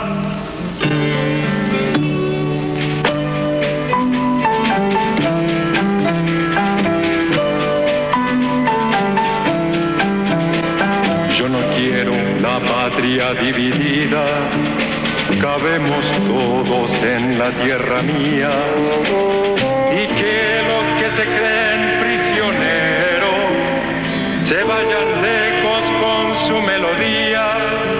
Siempre los ricos fueron extranjeros, que se vayan a Miami con sus tías. Yo no quiero la patria dividida, se vayan lejos con su melodía.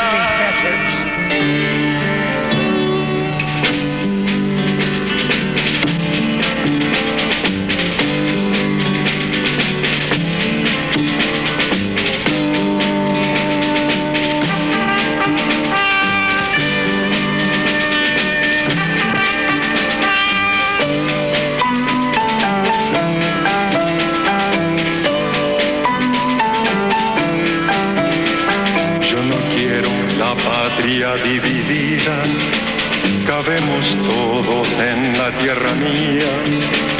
Yo me quedo a cantar con los obreros en esta nueva historia y geografía. Yo me quedo a cantar con los obreros en esta nueva historia y geografía. En esta nueva historia y geografía.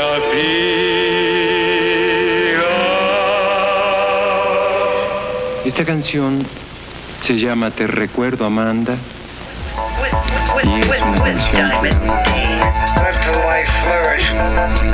We find that common thread. We don't